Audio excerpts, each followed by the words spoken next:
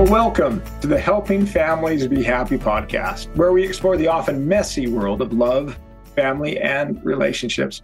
I'm your host for this podcast, Christopher Robbins, husband, father of 9, founder of Familius, fly fisherman, and outdoor enthusiast living in the beautiful California Central Valley. For the video of this podcast, please view it on the Familius YouTube channel. We welcome today's guest, Denise Marek.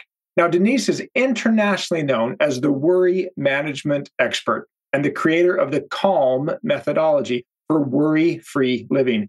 As a sought-after lecturer, consultant, and writer, Denise equips individuals around the globe with strategies to reduce stress, worry less, and bounce back from adversity.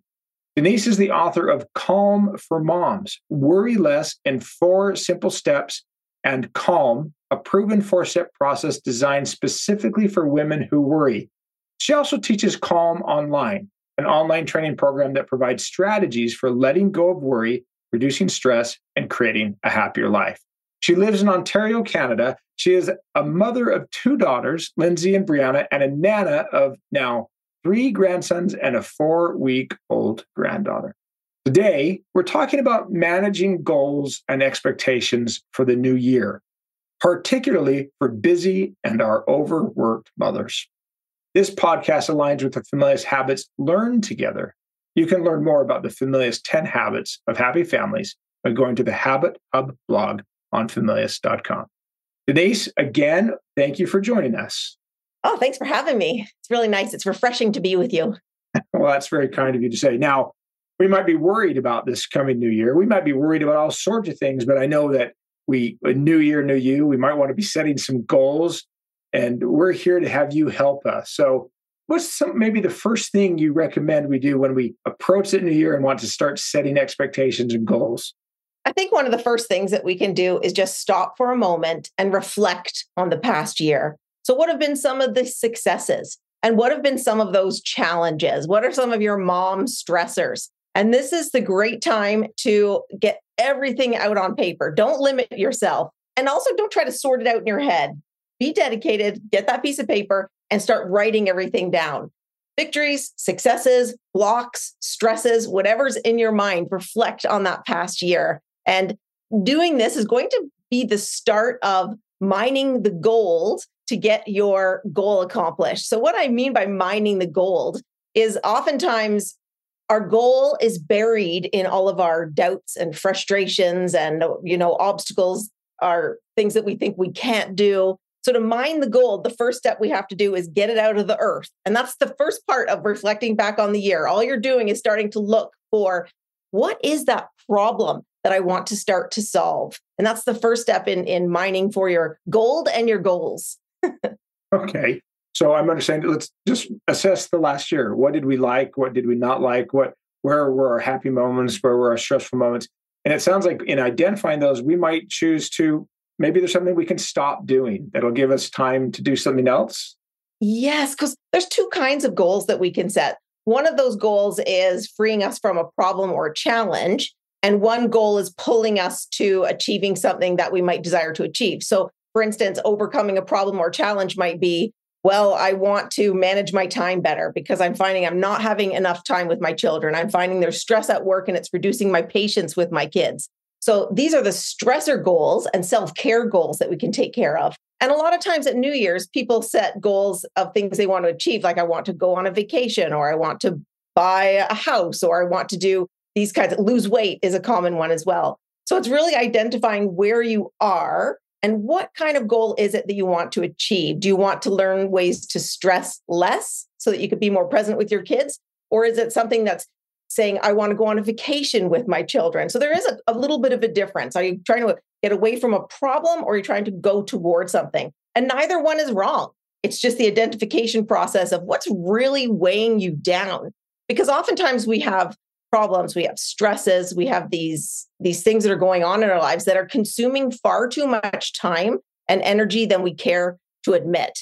So I'll go to a common one that many moms have, which is the weight loss industry. And we know that's $1 billion industry. And people often at New Year set the goal that they want to lose weight. So if weight is something and your health is something that's been really weighing on your mind because you're saying, okay, now I don't like getting dressed in the morning. Now I'm feeling irritable.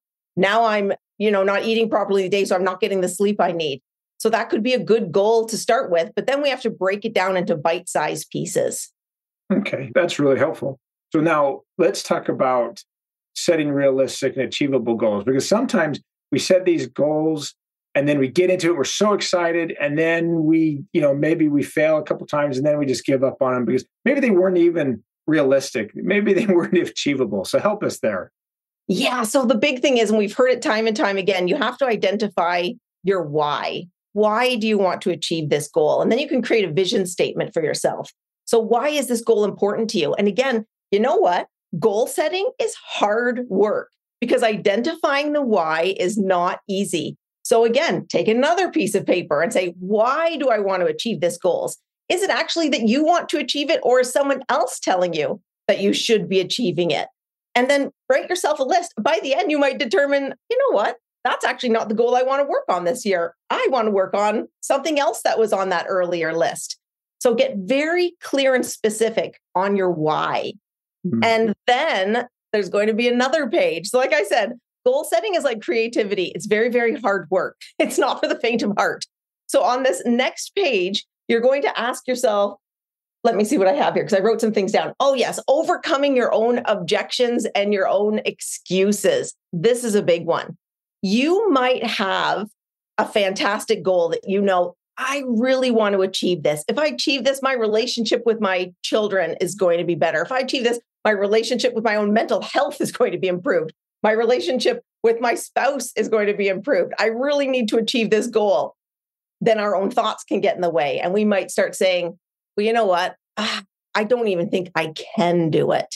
So we have to really be on the lookout for our self-doubt. So if there's something you want to achieve, first of all, it's not too late. I'm back in college full-time at the age of 54. So it is not too late. And secondly, challenge those I can'ts. I read a book many years ago called The Gift of Fear. And the author's name, I believe, was Gavin de Becker. And he was talking in his book about how circus elephants are trained.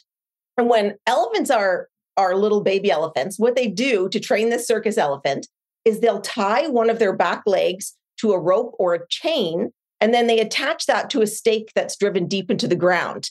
Now, of course, a little baby elephant is still pretty big, but it's just not strong enough to get free from this chain. But you'll see that it struggles and tries day after day after day. It's trying to get free. It's trying to get free. And then eventually over time, it seems as though the elephant says, okay, I cannot get free. And so it gives up, stops trying. So what happens, of course, over time, as an elephant grows into an enormous creature that now has the power to tear down an entire circus tent. But what's happened is when it feels anything tied around one of its back legs, it doesn't even try to get free.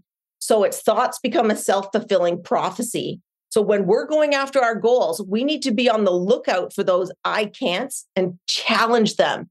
Because whatever it is you're trying to achieve, you, in this very moment, listening to this podcast, you are stronger, wiser, smarter, more capable than you've ever been before. If something hasn't worked for you in the past, try again. If it's a goal that's very important to you, try again. So all of those moments of self-doubt, it's important. Again, write them down. They are so controlling. Your self-doubt is so controlling in your mind. I like to think self-doubt hijacks your goals. Don't let it be stealth about it. Write it down and say, hey, you know what? This is what I'm thinking right now. Maybe you have a goal that you want to achieve and you're thinking, well, I'd like to do that with my family. I'd like to be able to provide that for my kids, but I don't have the money. Don't let that stop you. In fact, I came across in one of my courses that I'm taking at school, I came across 4 questions to ask yourself. So in those moments, ask yourself, how to get more money to achieve that goal that I want to? How can I do that? The next one is, how might I? Another question to ask yourself, in what ways might I be able to? So instead of saying, I can't do it, in what ways might I be able to do it? And then what might is another good question starter to help you break free from those doubts. So what you're doing is in essence, you're identifying the roadblocks that you're telling yourself, and then you're asking yourself a question around it. So what might I do to be able to get around this roadblock?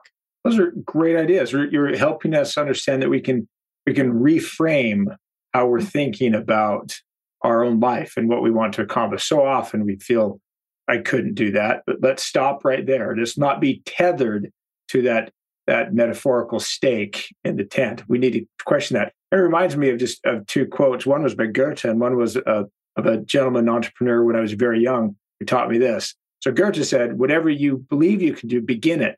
Genius has power, boldness has genius, power, and magic in it. So we have to just begin. And then this gentleman taught me, says, there is no chance, no fate, no destiny that can circumvent or hinder or control the resolve of a determined soul. It's I true. love both of them. We need to be determined. Now, let's great help. So now you talked at the beginning about the stresses.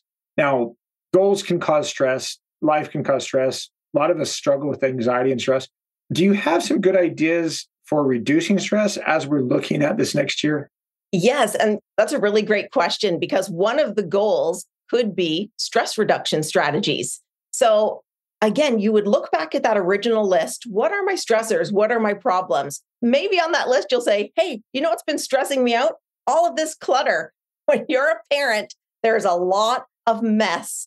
There's a lot of toys. There's a lot of stuff. There's a lot of schoolwork, papers. There's so much mess. So if this is the case, one of the ways to help you reduce your stress is to get rid of clutter. Because have you ever noticed that when you're is disorganized, your mind also feels disorganized?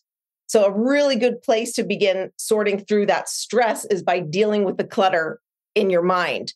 So here's how you can start. You can ask yourself, okay, I'm only going to keep what I need, use, or love. So it's more of a statement, not a question. I'm only going to keep what I need, use, or love.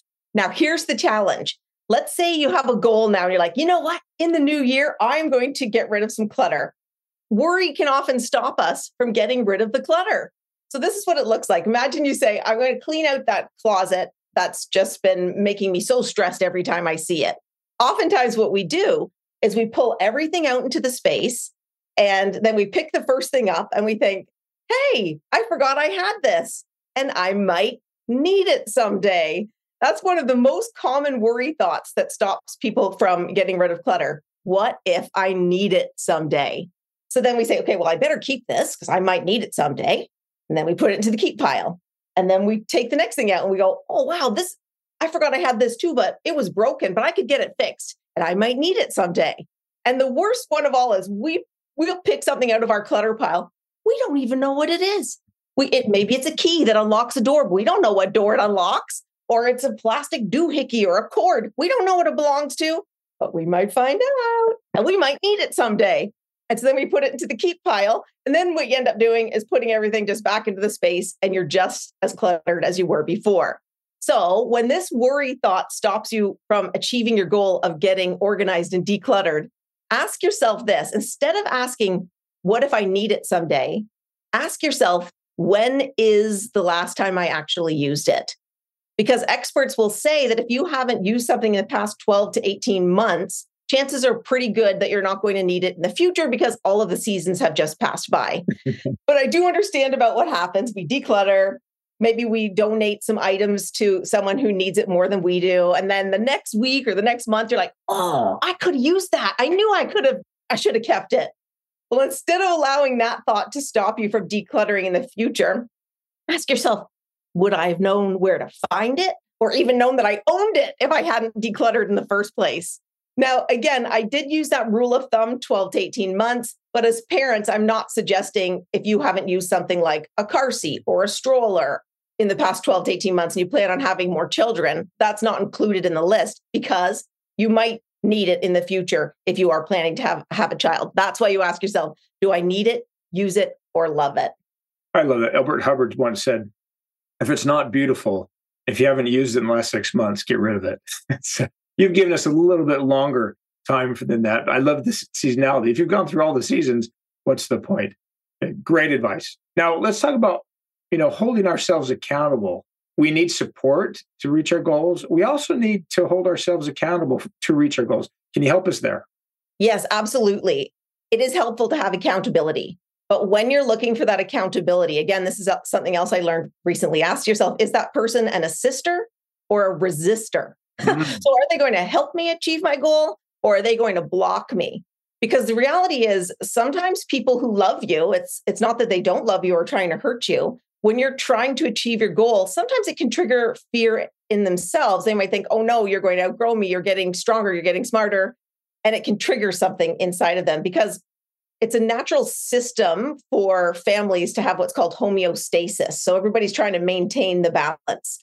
So you need to be careful who you ask for that accountability. So for instance, let's say in the past, you've been trying to stick to a healthy eating or some sort of diet program in the past, and maybe your mother-in-law kind of likes to force feed you.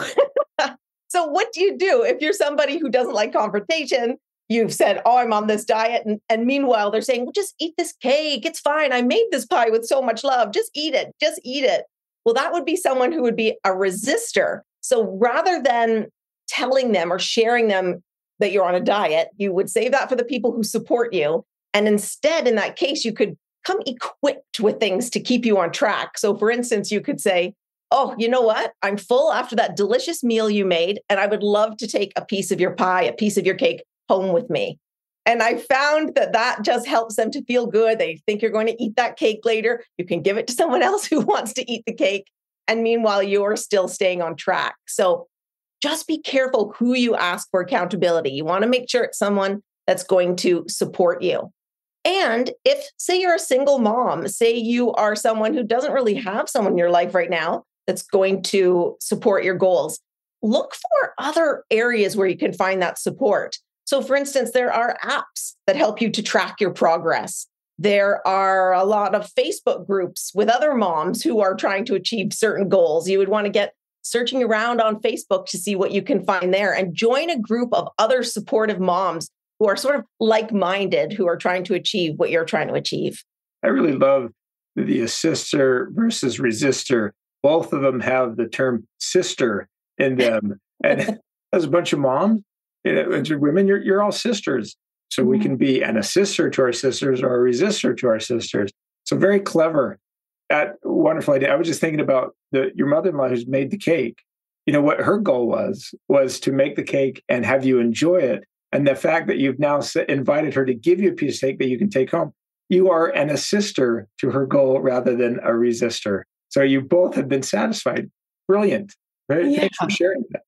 Okay. Now, I'm a backpacker and I love going into the mountains. And sometimes I'll hike, 50 miles and I'll climb a high mountain and I'll start at maybe 2,000 feet and have to get above 11.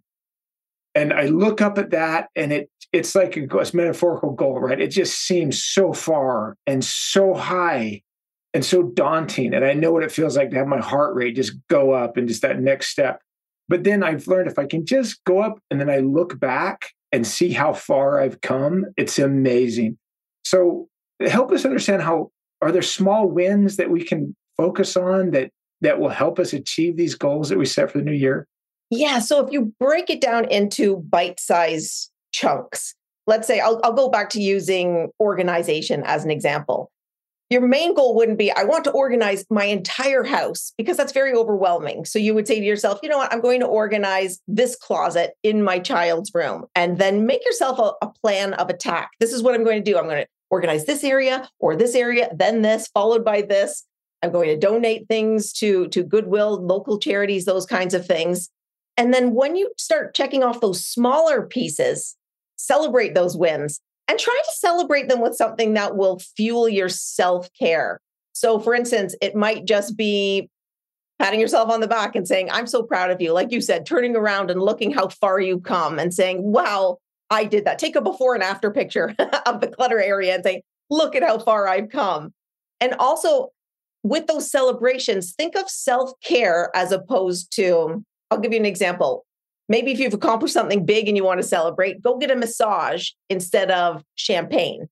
Not that there's anything wrong with having a glass of champagne, but it can sometimes go against your self-care because even small amounts of alcohol can affect your sleep. Then the next day you're not feeling so good about your accomplishment. Whereas if you went for a massage, the next day you're still able to celebrate and feel really good about what you've done. That's really helpful. Okay, so let's review if I can remember this. So let's reflect on the past year and know where our stressors were and what things made us happy. Let's set realistic and achievable goals. Let's make sure that we set ourselves to be accountable, but let's surround ourselves with assisters, not resistors. And let's make sure we celebrate those small wins that always happen. Did I sum it up or did I miss something? You did. No, that was great. That was well done. Well, Denise, as always, it's wonderful to speak with you. Where can our guests find you online? They can find me on Instagram at the Denise Marek and also at denisemarek.com. I wish I could always be called the Christopher Robbins, but you are the Denise Marek. That's pretty awesome. Well done. Well, as we conclude today's podcast, I'd like to thank Familius for the support in bringing this podcast to your ears and your heart. We'd be thrilled if you subscribed to the podcast and left us a review. And when you're ready for that next amazing book adventure, we'd be honored if you chose a book from Familius. One step at a time, one goal at a time, we can make the world a happier place.